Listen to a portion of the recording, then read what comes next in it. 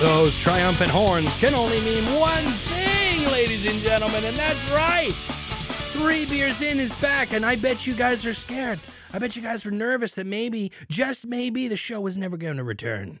But I would never abandon you guys. I would never leave my 3 Beers In family behind. That's not how I roll. That's not how I do, okay? I will, however, sometimes maybe take a break a little bit, because guess what? I'm out of my mind! I'm losing it. I'm literally losing it. There's a fantasy football shit going on. All the drafts are done. We don't have to worry about that anymore. And I'm not going to talk about it on the show anymore because this is a show about beer and maybe some things that I'm thinking about in my life and stuff like that. I don't know why I went a little Italian on the end. Things that I'm thinking about in my life, you know, my whole life. That last part I don't even think was Italian. Oh, geez, I'm so sorry. I'm trying to cut the burps. My bad. So, yeah, the fantasy football drafts are complete, ladies and gentlemen. That means the only excuse I have not to do the show is maybe baby related. I can still use that as an excuse. No, I'm not. I don't use excuses. If I can't make it to a show, it's for a darn good reason because I just love doing this show so much. I always talk about how much I love doing this show on the show. It's getting a bit redundant. I think if you're listening and you know who I am, you know that I love doing this. And this is a big part of who I am. And it's a big part of me. Do you feel that in the air, though? Do you feel that? Gentle, soft air. Just gently brushing against your face. Cool air. That's right, ladies and gentlemen. That is the feeling of fall. Fall is right behind the horner. Right behind the horner. Right over the corner. Right around the corner, ladies and gentlemen. And that means football. That's right. Football. Hey! Football's around the corner. I am so excited. There's a game on tonight. I don't even know if I'm going to catch it because I've been doing this show. I'm doing this show and this, that, and the third. But really, really excited about that. Because, look, we know I've talked about it time and time again on the show. The swamp ass is killing me. I mean, it is just sloshing around back there. Pete Sullivan called it something different. It's out of my mind right now. It's because I'm crazy. I can't think. But I'm just sick and tired of it. I want to wear a hoodie. Okay, I want to wear a hoodie. That is my jacket. We discussed that. And I just want to be done with this. And then I just have to look forward to it coming around again. But anyway, September also means something really awesome here is happening in September. And you might think, Dom, I know exactly what it is. Hold the phone. Let me oh, this is going to overflow. Fuck.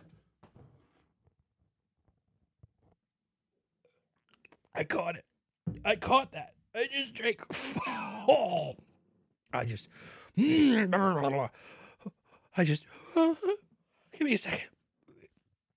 Sorry, everybody. I just drank straight foam, like I chugged it. It's disgusting. Anyway, where was I? I don't even know what I was saying. September, right? And you're saying to yourself, Tom, I know exactly what you're going to talk about right now. What you're going to say. You're going to say it's September, which means that, bingo, sumo's coming back. You say to yourself, yeah, I know. You were waiting for me to say it. Listen, I'm a big sumo wrestling fan, okay? It's what I'm into. I'm sorry. I could try to explain, but it's really hard to explain because people, when I say that I'm into sumo, people assume that I'm joking because I'm a bit of a jokester. That's what I am, you know? So you know, I mean, no harm, no foul, thinking that I'm fucking around by saying I'm into sumo. But last basho, as they call it, I was really into it. It was my first one. And what they do is they do it every other month. So if they have one in July, they sit and rest for August, and then they go ahead and do another one in September. Then they'll rest for October and do November. It's always a month alternate. That's how sumo wrestling works, for those that are wondering. But how did I get into sumo? Now, it's going to be crazy because I'm going to make some wacky connections here, but I'm going to connect my interest in baseball to sumo. Sorry about the burp. That was the foam burp, and it was god-awful. But how is Dominic Ribello going to connect sumo wrestling to baseball? The one thing that I really... Now, look, I watched the most Met games this year, unfortunately, than I've done in many years because I really wanted to pay closer attention to baseball this year. But I don't think I'm ever going to be into it like, oh, the light just came on. I don't think I'm ever going to be into it like where I could name players on the Pittsburgh Pit Pirates or something or anything like that. I don't like, I'm not that savvy with it. But what I do like about baseball is the history of baseball. There's a rich rich history with baseball and the country's obsession with it.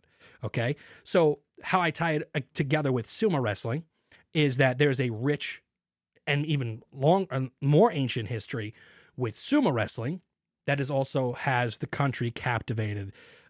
It's like their Super Bowl every other month. Okay. The whole country basically just shuts down and is just totally all sumo. It's just, that's just how it is. Right. So they're kind of similar in that way, that there's the rich history and the country's obsessed. That's how I make the connection. So with sumo, I mean, it stretches all the way back, I think, into the 1500s. They didn't start really making record of it until, I think, 1752, like hard record of it. There was always legend of it and stuff like that, but they didn't really have records or anything like that. But I'm not going to bore you with sumo because you know what? That's my thing. I'm into sumo. If you want to get into it, you can get into it too. You could stream it on Twitch when it comes on, but you got to be up at 3 o'clock in the morning if you want to catch the matches. But what I've done is I picked 2 sumo wrestlers to follow, and I followed them throughout their tournament. So I picked 2 sumo wrestlers. Last tournament, both of them that I picked ended up sucking really bad and like leaving. So the 2 sumo wrestlers that I follow, if you'd like to Google them, is Tochinoshin, who is a dude from the country of Georgia, and he has the rank of Ozeki, which is the rank right under Yokozuna. Last tournament, Tochinoshin lost, I think, 5 or 6 in a row and withdrew from the competition in order to keep his rank of Ozeki. But now he has to, in this basho or tournament, has to have at least 8 wins or more in order to keep his rank. It's called Kadoban, which is what he's on. And the other wrestler that I followed was Taka Keisho, but Taka Keisho got injured after he became Ozeki. And because he did not participate in last month's basho, in July, was it July? July basho? Yeah, July's basho. He now was stripped of the Ozeki and is now Sekewake, which is like the rank beneath Ozeki. And like you go from Sekewake to Ozeki, and then if you are chosen by the council, you'll be made Yokozuna. And everyone knows the term Yokozuna because of the wrestler Yokozuna from the WWF or WWE, however you want to remember it as. I remember he was in the WWF and then he died when he saw a spider, which is terrible to even think about. But that guy wasn't even like from Japan. He was Hawaiian, but I think, or Samoa or something like that. But anyway, neither here nor there. Yokozuna is the top rank you can get in sumo wrestling. There are 2 Yokozuna sometimes. Most of the times it's 2 because there's 2 divisions of sumo. They call it the Eastern and Western divisions. And so there's 2 Yokozunas. Both are from Mongolia.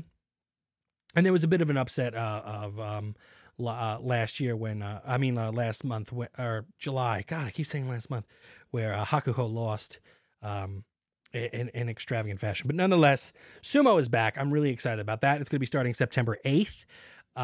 So I'm going to be getting up bright and early to catch some of the action, especially, I'm going to get up early, try to catch Tochinoshin and Taka Keisho, because those are my guys. And of course, there's some people that you watch that you learn their names and you follow them throughout the tournament. I think they wrestle every day. So every single day until the end. I think it's from the 8th to the 22nd, and I think there's 15 matches, if I'm not mistaken. Let me just take a sip here. It's so hard when you do a show by yourself because there's just such a long pause when you have to drink. I might have to cut that out. Anyway, so what else happened when I was gone? Guys, this was the cool thing. Okay. I went to the Bronx Zoo, right? Oh my God. So okay, here's the thing, right? Let me see. I think my expectations were correct. I was like, okay, I'm going to a zoo. I've been to the Staten Island Zoo. I didn't expect it to be that much different. And it wasn't. It kind of was exactly the same. The animals that the Staten Island Zoo doesn't have as many exotic animals as the Bronx Zoo has, but they do the same thing. So because when you go to the Staten Island Zoo, they just lay there, right? You expect there to be maybe some more action, but it's the same out there in the Bronx Zoo. But there were 2 things that shocked the shit out of me. Number 1, it's the first time I've ever seen a rhinoceros up close. Okay, I've only seen pictures. I know what you're thinking. You're thinking, Dom, how have you not seen a rhinoceros? You're over 30 years old. Yeah, I get it. Okay, you don't have to shout. but this is the first time I've ever seen a rhinoceros. And it was so funny because we went with some friends, and my daughter was there and everything, and it was just really, really nice. My wife, my daughter. It was fantastic. Good family fun. We turned the corner going up towards, I guess, this enclosure where the rhinoceroses were, and I just didn't expect it. All of a sudden, this fucking colossal thing was in front of me, and I literally let out like an audible, like, Jesus Christ, because I could not believe the size of this thing.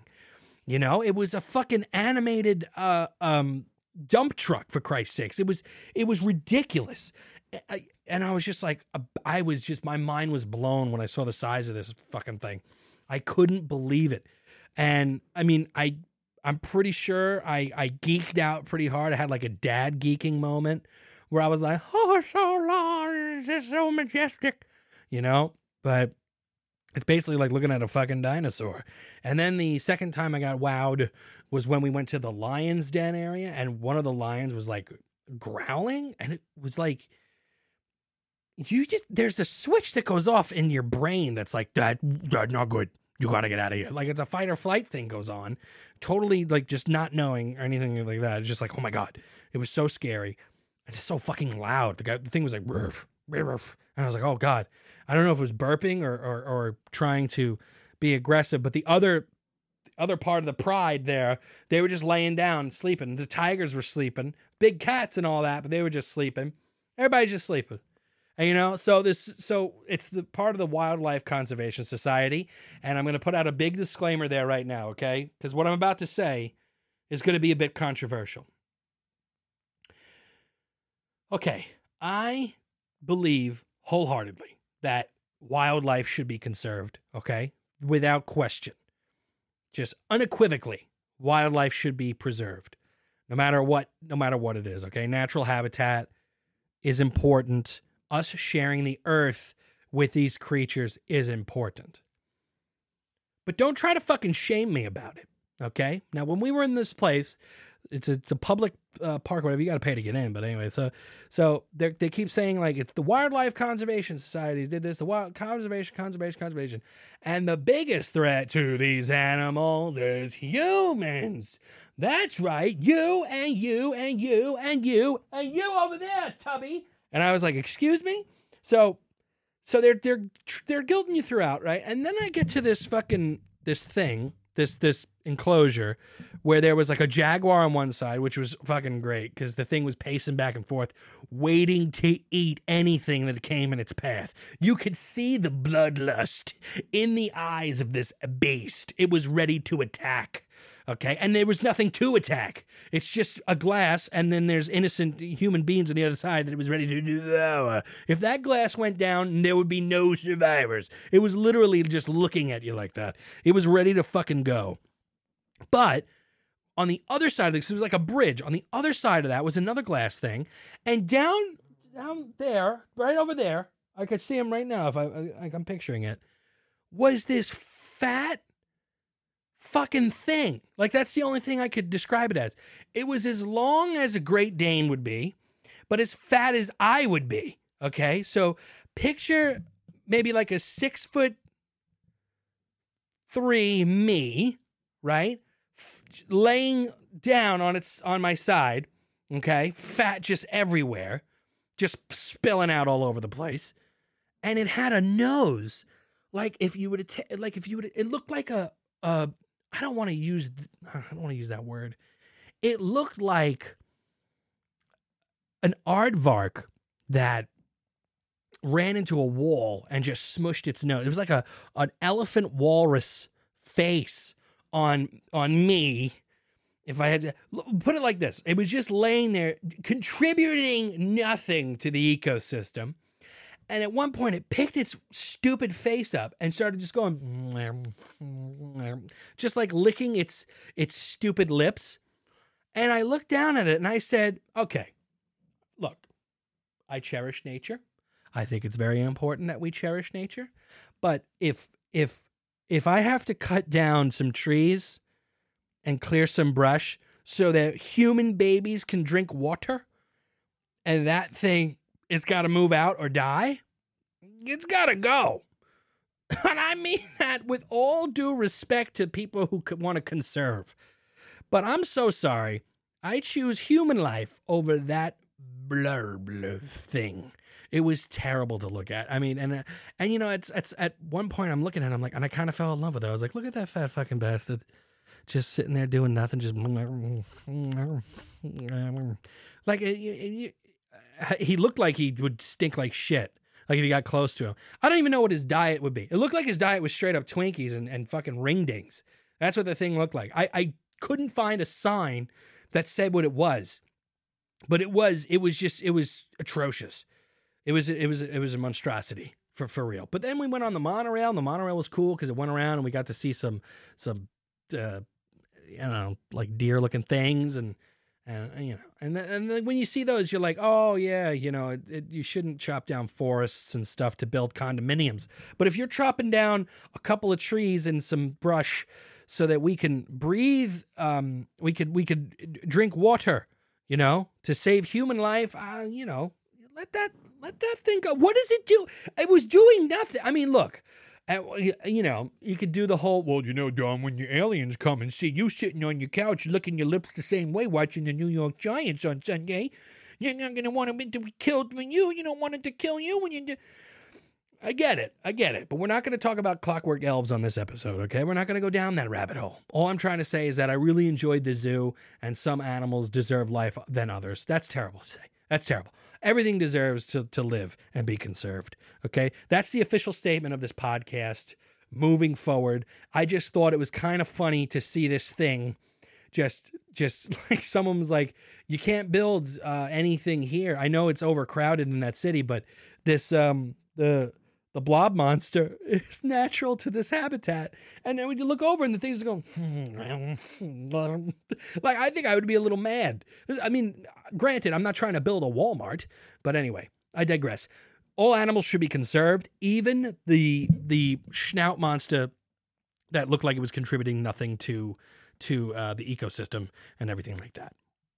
For everybody that's still listening, you must be thinking to yourself, Dom, September isn't about going to the zoo and just sumo. September is a big month for something else.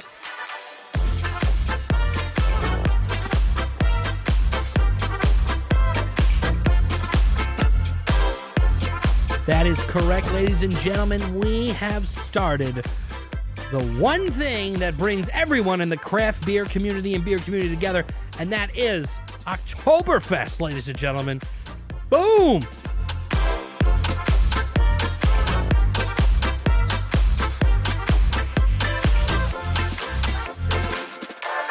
The one thing that I really, really enjoy about Oktoberfest, it's kind of like the celebration of beer that everyone can get into. You know, no matter what you like to drink or whatever, you know, part of this community you're about. Whether you're an IPA guy, you're a Belgian guy, whether you're into the weird stuff, whether you drink macro beers, you could crack open a Oktoberfest beer and hand it to anybody and they will appreciate and enjoy what they're having. So I cordially invite everyone that listens to 3 Beers In to join me in this celebration of beer that is Oktoberfest. It's our time, ladies and gentlemen. It's our month. It's the month of beer. Enjoy it. Go out there. Oktoberfests are all over the shelves right now. Sierra Nevada is doing their collaboration with Bitburger this year. Haven't gotten it yet. I got 224 packs of Sam Adams Oktoberfest, however, which is always a wonderful, delicious take on the Oktoberfest. Go out there and get any German-style Oktoberfest if you could find it and get your hands on it. You're going to enjoy it, guaranteed. But I know that the listeners out there remember what I had said earlier on, that for this Oktoberfest, for this September, on 3 Beers In, ladies and gentlemen, welcome to Sour September!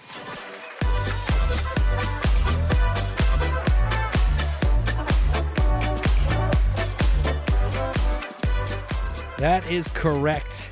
I am only going to be drinking sour beers on the show for the foreseeable future. You would think to yourself, Tom, wouldn't you do Oktoberfest for Oktoberfest? Yeah, I would probably want to do that. But Sour September was just way too alluring of a verbiage. And for that reason, here we are. We're going to be doing the Sour September. So I was a bit ambitious when I told a couple people, and I think I even said it on this show, but I told some close friends of the show, what I wanted to do was order a whole mess of sours and have a sour beer a day for the full month of September, and then in October claim the victor. It didn't pan out that way. I got a little busy. Maybe I could try it for next year because this show will be on for the foreseeable future. But nonetheless, what I decided to do was go out there and get some sour beers. And what I have are, I'm going to do 2 sour beers a show for the month of September. And I will select a winner each show, which one of the 2 was the best one. And at the end of it, I will do an aggregate of what I think was the best one out of all of them that I had for the month. And then that will be crowned the victor, and it will go on our seasonal Mount Rushmore, joining the rest of the elite beers that have been featured here on 3 Beers In thus far for season 2. So I'm extremely excited to do that. But now what we're going to do is we are going to spin the wheel for the hop of the week. So let us begin spinning. Hold on one second. And we are spinning the wheel. The wheel is spinning. The wheel is spinning. And we get Spalt. Ladies and gentlemen, we have Spalt. Interesting. Spalt or Spalt? Let me look this up real quick. And there we have it. From Hop List, we have Spalt. Surely one of the world's oldest hop varieties. Spalt hops date back as far as the 8th century, and in the 16th century were the first variety to be granted the German hop seal. Wow, really cool. Which is historically whoever wrote this, I don't think English was their original language. A historically significant certification system predating the current German hop province law. Wow. So this predates the Reinheitsgebot law that I think was enacted in 12-something or 1512 or something like that. Grown primarily in the Spalt region of Germany, it is one of the original landrace of hop. Not to be confused with its offspring, which is Spalter Select. Spalt features notes of earth and spice alongside noble aroma qualities and has likened to Tanega and Sage hops. It's not grown commercially in the United States due to its low yield, something that is problematic even in the native Germany. Despite this, the variety is in high demand by brewers and often outstrips the supply. Here are some of the... Can I get rid of this? Here's some of the characteristics of the hop itself. So it's also known as Spalter, Spalt, Spalter, Spalter, Spalt, or German Spalt. Its characteristics are earth and spice. Its purpose is mainly for aroma. Its alpha acid composition is 2.5 to 5.7%, so it's not going to be very, very bitter. And its beta acid composition is 3 to 5%. It's a small to medium-sized cone, and it is very poorly, very poorly grown. The substitutes here are Sage, Tanega, Santium, Liberty, and Hallertau. Most of those are the heavy hitters when it comes to German hops. And the styles that you'll find them in are German Ale, Lager, Pilsners, Bocks, and Kolsches. So this is the one German hop that you're probably going to find featured in most of the delicious German beers that you have available to you. So without further ado, let us get to the beer news.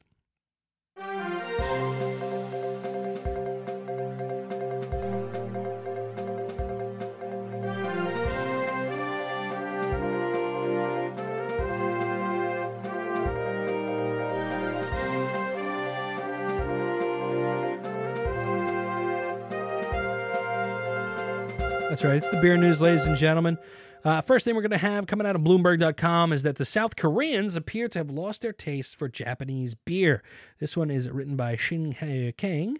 And this has a lot to do. I mean, I don't know how deep I'm going to get into this because it's not necessarily a craft beer situation, but I do like to get to general beer news and stuff like that. But South Korean imports of beer from Japan plunged 97% in August from a year earlier, a local newspaper had reported, amid a popular backlash against Japanese products that has spread as relations between the two countries sour. Didn't see this one coming.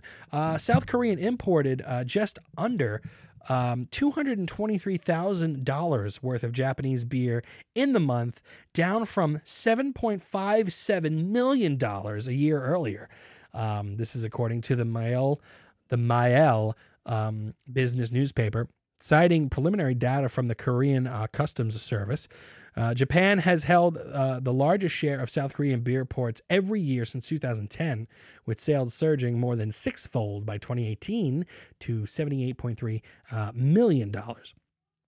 Japan's largest publicly traded brewers, such as Asahi Group, Kirin Holding, and Sapporo Holding, all export beer to South Korea and had in previous years cited growth in the markets, and it was promising. The boycott of Japanese goods has spread since Tokyo first imposed export restrictions on key chip materials in July and worsened as the spat grew to include South Koreans' preferential trade status and intelligence sharing agreement. Consumer-facing brands have been hit particularly hard, with consumers boycotting clothing from fast retailing co's Uniqlo, and sales of Japanese cars also falling. Tourism to Japan, a key economic driver from the Prime Minister's. So there's a bit of a trade war going on between South Korea and Japan. But the winner of this is South Korean brewer Haiti Jinro Company, and they have doubled their beer sales, and also they are the number one creator of soju in South Korea, which is basically a very mellow vodka. If you've ever had soju before, I had it once before. It's to me, I didn't really enjoy it. It's like a rice vodka situation, but just to let you know, there's a trade war going on between South Korea and Japan. So I think I'm not going to read this because I read something like this the last time, so I'm going to skip that article. But, here we have an interesting little thing here, and I think I touched on this before, but this is from CNBC. Boston Beer Company CEO says, we're looking at cannabis after success of hard seltzer business. Okay, some of the key points of this article, written by Jasmine Kim at a CNBC, says, we're not going to be the first one in, but we're not going to study and learn once the hard seltzer category develops. We'll play it sometime down the line, said CEO David Berwick. Boston Beer's Truly. Oh, they make Truly, huh? Wow. Truly Hard Seltzer makes up 20% of the market share. And he said we tripled the brand last year. This year, we're going to come just short of tripling it again. Wow, that's pretty fucking substantial. But the CEO of the Boston Beer Company told CNBC on Friday that the brewer is looking into entering the cannabis market next after the success of the hard seltzer business.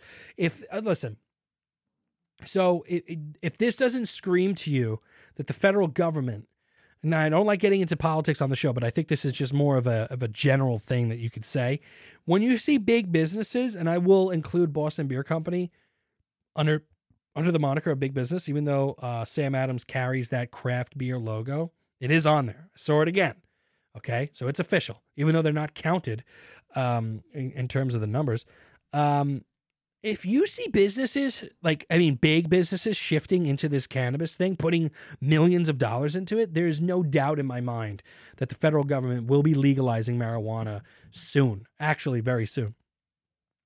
So David Berwick says, we're not going to be the first ones in, but we're not going to be going to study and learn. I just read that. As the cannabis market is emerging, several beverage brands have started to dabble in that space. In 2017, the Corona beer maker Constellation Brands bought a 10% stake in Canopy Growth Corporation. Lagunitas, owned by Heineken, launched a cannabis-infused sparkling water to be sold in select California locations.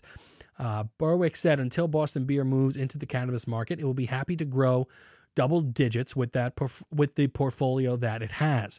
Hard seltzer category has expanded in the last few years, according to market research from Nielsen. Sales of alcoholic beverages grew roughly 200% over the past year. Boston Beer's Truly Hard Seltzer makes up about 29% of that market share. The company's flagship brand, Sam Adams, experienced 2 years of dramatic declines in 2015. But after the launch of its hard seltzer brand, its stock turned around. And I think it's because of the stigma that surrounds the Boston Beer Company and that surrounds Sam Adams. Yes, this was the beer that got us all into craft beer, but it has this black spot on it. It has like this like plague boil on it that makes you just want to stay away from it. The sparkling beverage that helped offset the losses of Sam Adams in 2018 is Truly. Then by the end of June that year, Boston Beer stock gained $100 per share, reaching $300 a share. As of August 30th, 2019, the stock is about $440 a share, growing nearly 80% year to date. That is absolutely crazy. Berwick also said to CNBC that hard seltzers have disrupted the broader beer business the way craft beer did in the 1980s. It's that much of a change. It's sort of like a gold rush right now. Everyone is trying to get as much shares as they can. So I guess what they're trying to say in this article is basically they expect the cannabis-infused beverage market is going to be as intense as the craft beer market was in the 80s and as the hard seltzer market is right now. What does this mean for craft beer? I think what's going to happen is there's going to be a little bit of a retraction. I do understand that. I mean, I don't have the facts in front of me right now, and I really apologize because I do pride myself on being up to date on beer news and situations like that. But I do feel like the industry is going to take a small step backward, but then probably surge ahead later on. But it just seems there's just too many options for consumers right now. But I do think if there's just those people out there that are into craft beer, so I don't think people that are into craft beer are going to leave it. It's just trying to get more people, new people in, which is something that 3 Beers In is all about, to try to get people to experience craft beer for the first time and to not be afraid to dive right in. So here's an article written by Independent PGH out of Pittsburgh, I believe. This is written by Peter Kurzweig, and it says here, blending in why the AB InBev acquisition of Platform Brewing should terrify Pittsburgh craft beer drinkers. Now, I know there's quite a number of people that listen from the great city of Pittsburgh, so this one is for you guys. Recently, on a trip to the southern shore of the Georgian Bay in Canada, I found myself at a small town in Creemore, Ontario. Creemore is the platonic ideal of a small town in the sparse wilderness of North Ontario. While only a few square blocks, it's clean, well-kept, and chock full of artisan coffee shops, galleries, and general stores tucked into charming, restored historical storefronts. It's a rural town with with urban sensibilities, and has a brewery capturing that same, it's such a cute town vibe. Creemore Springs Brewery is a quaint but thoughtfully designed retail shop and tasting room with a sign that proudly boasts that this brewery is 100 years behind the times. The tasting room of Creemore Springs fronts a brewery that is visible but not accessible and is full of trappings of artisan brewers, an old mechanical cash register, exposed brick, old wooden barrels, Edison bulbs, and it's a focal point is a decommissioned copper brewing kettle inscribed with one presumes is the Creemore Springs Creed. And it says, we direct fire brew our beers in small batches as it was done centuries ago. We use our own pure spring water and the finest malted barley, specialty hops, and select yeast. Our brewers take no shortcuts and make no compromises. Each batch is crafted by a team dedicated to producing the perfect beer. True artisan stuff, right? A claim to a first-wave craft beer origin story in the 1980s, a dedication to century-old methods, a promise that they source their very own spring water and use only the finest specialty ingredients, one batch at a time.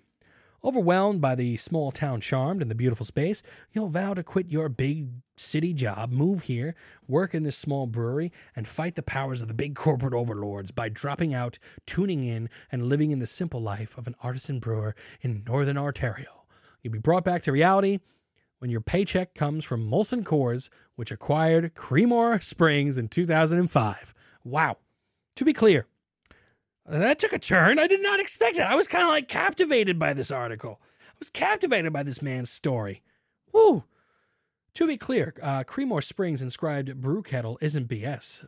It was inscribed in 1987 as a lager brewery using spring water from the artisan well on its nearby property. Over time, Creemore Springs began experimenting with darker malts and direct fire, and ultimately branched out beyond the original all-lager model. It took pride in its unfiltered and unpasteurized product, and it grew into a small town. It grew in its small town for 18 years until Molson Coors, one of the 2 largest breweries on earth, purchased it. Despite initial fears within the company, the brewing processes have remained largely unchanged since the acquisition. The spring water is still trucked to the brewery for each brew, now at a whopping 10,000 liters per trip, which is 60 barrels.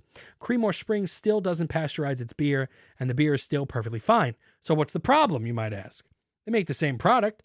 Why is big beer ownership troubling if the small beer product remains unchanged? Creemore Springs and its employees don't see the problem. As the director of marketing, Karen Guadino, said in a 2006 interview, "When we were acquired, people had a fear of what would change, how it would change us. Let's be honest here, we all did. It was a fear of the unknown and how the future would unfold. But, true to their word, Molson Coors kept their hands off of us. We were bought to help us grow, not to change us. We still get comments, and you know what? They are to be expected, and we can't change that. But what we can change, or at least try to, is people's perception of us. We tell these people that ownership does not define who we are. We are all still the same great people making great beer, and that's not changing. Nothing's changed. Well, except the threefold expansion of Creemore's production volume in a brand new brewing facility behind the original brewery, the canning operation and mass distribution center in a town down the road, and perhaps most importantly, the overnight access to every Ontario beer store's prime shelf space. Other than that, it's just the same old small town brewery that is 100 years behind the times. Today, Creemore Springs makes roughly 125,000 barrels of a beer a year. Its cans, which beats its craft competitor market in 2006, shortly after Miller Coors acquired it, are pervasive on Ontario shelves with prominent placement in the craft and local sections. So they're still appearing as craft and local, no matter where they're placed. In 2016, Creemore Springs opened a restaurant in an upscale Toronto neighborhood under a sub-brand called Batch, which sells an ale-focused selection of Batch-branded beers, as well as Creemore Spring branded lagers that go alongside its $20 burger and $17 grilled cheese sandwiches. Nowhere on Creemore Springs' or Batch's website do they disclose their relationship with Molson Coors. On June 8, 2016, with the enthusiastic support of many craft breweries, Pennsylvania Governor Tom Wolf signed Act 39, the largest overhaul of the Pennsylvania Liquor Code since Prohibition. The act provided a number of benefits to Pennsylvania consumers and restaurant licensees, allowing licensed restaurants and grocery stores willing to pay for additional licensing fees to sell bottles of wine to go. But the most notable changes from Act 39 applied to Pennsylvania's alcohol manufacturers, its breweries, distilleries, and wineries. Act 39 gave Pennsylvania alcohol manufacturers the ability to sell other alcoholic products that they did not make, so long as those products were made elsewhere in Pennsylvania. For instance, a Pennsylvania distillery can now sell Pennsylvania-made wine and beer. A Pennsylvania brewery can now sell Pennsylvania-made spirits. That was a big change. Previously, a brewery would have to purchase a restaurant license, which in Allegheny County costs roughly $85,000. In Butler County, roughly $300,000 to offer those products. Now it could sell those products without additional licensing, provided that they are made in Pennsylvania. And made in Pennsylvania has since come to encompass spirits made for those intent and purposes outside of Pennsylvania, but passed through Pennsylvania producers to create the required Pennsylvania nexus. This is very long-winded, and there's so many more. Oh, my God. Guys, I can't finish this. So I'm sorry, but I will just get to the last couple of paragraphs. Oh man, there's just so much. I'm going to actually share this article to the Facebook because I cannot finish it because there's just way too much. But the sheep and wolves clothing thing is a real thing when, because I think I talked about it 2 weeks ago, was when I said, what's the big deal about, if it stays craft? It's that you're not, if it appears to be craft and you're putting money into the pockets of these conglomerates, you're doing a disservice to craft beer. But the next article, I'm really sorry about that, guys. I did not know that it was going to be that long. Maybe I should read these articles before I actually put them on the show. Really sorry about that if you stuck around for that whole thing, but I will share the article and you could read the rest of it. But the main thing is that it's just it's fucked up what they're doing. So here, this is from South Jersey Beer Scene. I love this website, sjbeerscene.com. And this was in their culture part of their website, written by John Couchloud. Choud, excuse me. 4 beer-related activities you could do in the fall. And here's how the article reads. This is a lot less heavy than the last one that I was fucking reading. Summer is over. Football is here. Halloween candy and costumes are out on the store shelves, and stores are already stocked with fall beers. This doesn't have to be the time of mourning for all that summer was. The barbecues, the beach trip, the pool parties, and other warm weather activities may be coming to an end, but there are still plenty of good times to be had. Here are 4 beer-related activities that you could do this fall. When I say that you could do it, I really mean that you can do these activities. First one up, attend a beer festival. Fall is the perfect time to attend a beer fest. The cooler air makes it more comfortable to drink outside, and breweries tend to bring more seasonal offerings to give you a taste of something different than the summer festivals that have to offer. We are looking forward to a few festivals, including the Glassboro Beer Festival on September 28th and Witchcraft, a mystical encounter with brews and spirits, and they spelt brews B-R-O-O-S, at Lake Lenape Park in Mays Landing on October 19th. Witchcraft is brought to you by the same organizers as the Atlantic City Beer and Music Festival.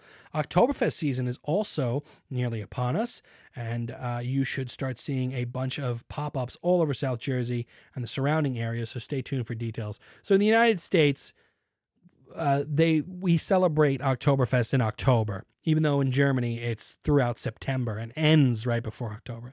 Nonetheless, here's number 2.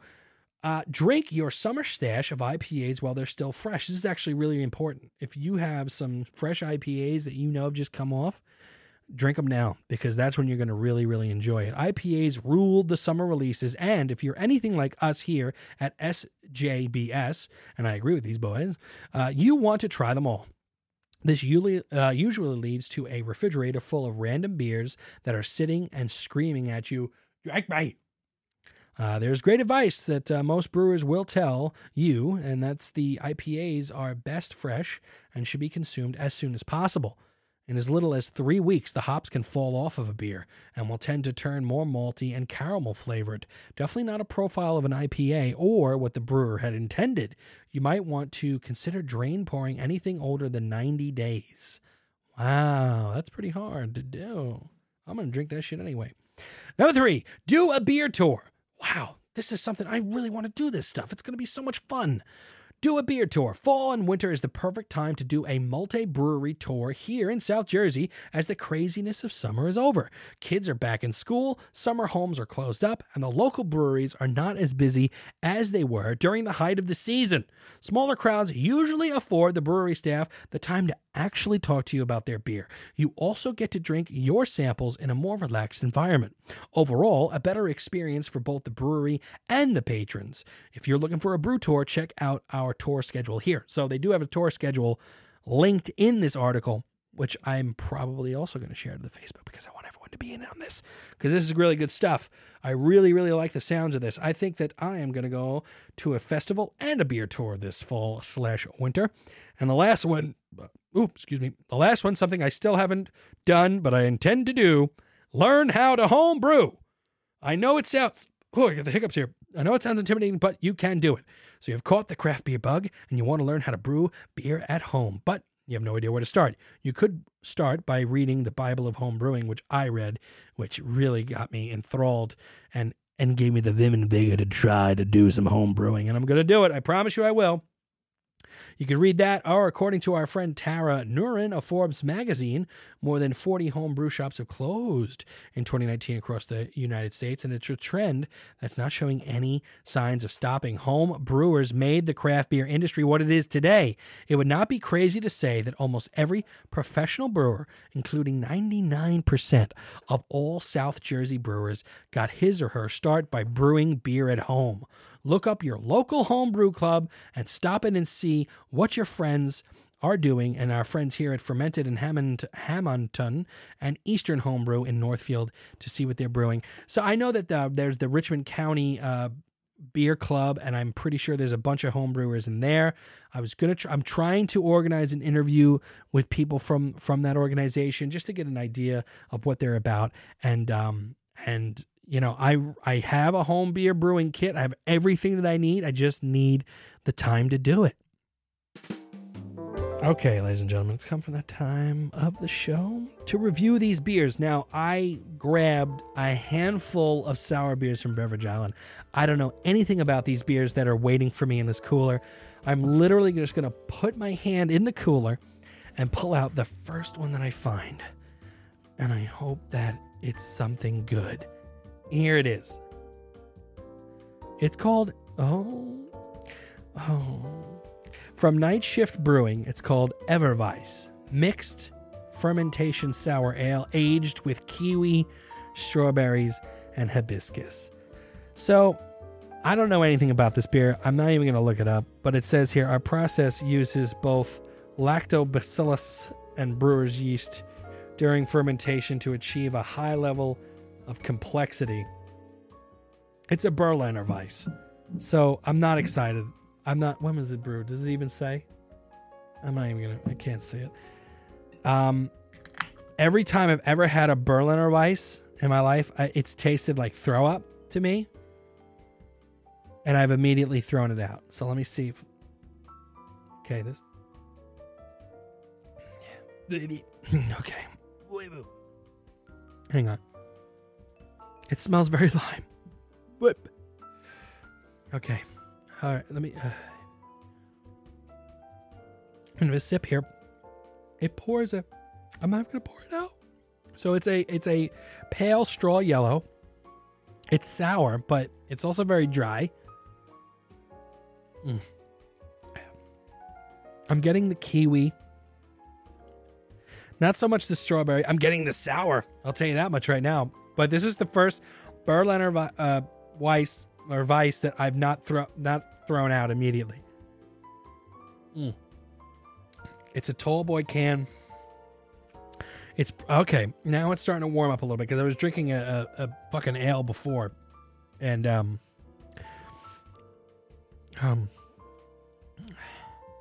I'd say the alcohol by volume's on the bottom, 5.2%. This one's kind of going down like a cider. It's not that sour. It's kind of like now that I've had a couple sips, the sour taste has gone away. So what I'm going to do is I'm going to get the other one out and crack it open, put it in the can. And what do we have here? I mean in the glass. This is from Duclaw Brewing Company from Baltimore, Maryland. Purple Passion.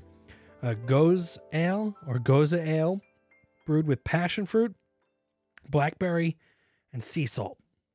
Okay. Sounds a bit odd. Let's see what we got. So far, this Berliner Weiss, I'm okay. This is purple. This is actually purple. This is going to be a wild couple of episodes of 3%. Let me tell you, this is a purplish, brownish hue. It kind of looks like if you put a bunch of water in grape juice. Oh, that smells terrible. Okay, hold on. Okay, this was brewed like 2 days ago. And it says it's got the Ravens colors on it. On the bottom it said Ravens Nation. So it's ready for football, but that smells like fucking garbage. Sour season is, listen, I'm gonna say this right now. I'm not anti-sour. I'm really not. I'm the only person on 3 Beers In that when we did the Bel Air Sour from Brooklyn, I loved it. Everyone else wanted to. Eric almost fucking had a conniption, and Rob threw up 20 minutes later. It says, okay, this stinks. Oh my God, it smells like burnt. It just smells like burnt. Oh, fuck.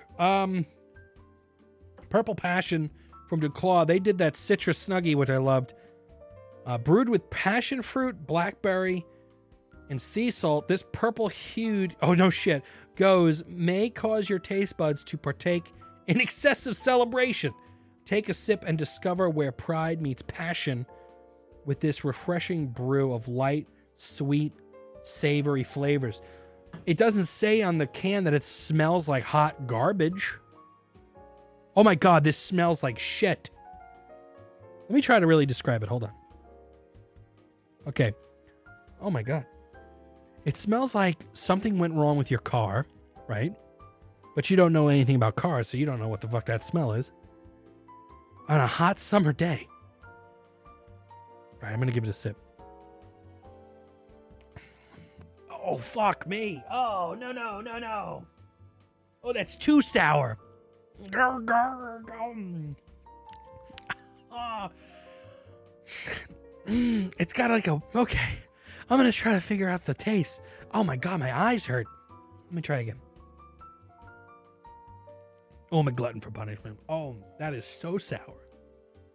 That is so sour. Oh, how could you have like the Raven shit all over it? Someone might buy this. Someone might buy this for football. Give me the other one. Hold on. Oh, that one's like drinking fucking high C compared to it. Jesus, fuck. Okay. All right, this is going to be hard. This is going to be tough. So DuClaw is terrible. Let me try it one more time. Hold on. Oh, no. Oh. Okay, the blackberry's there.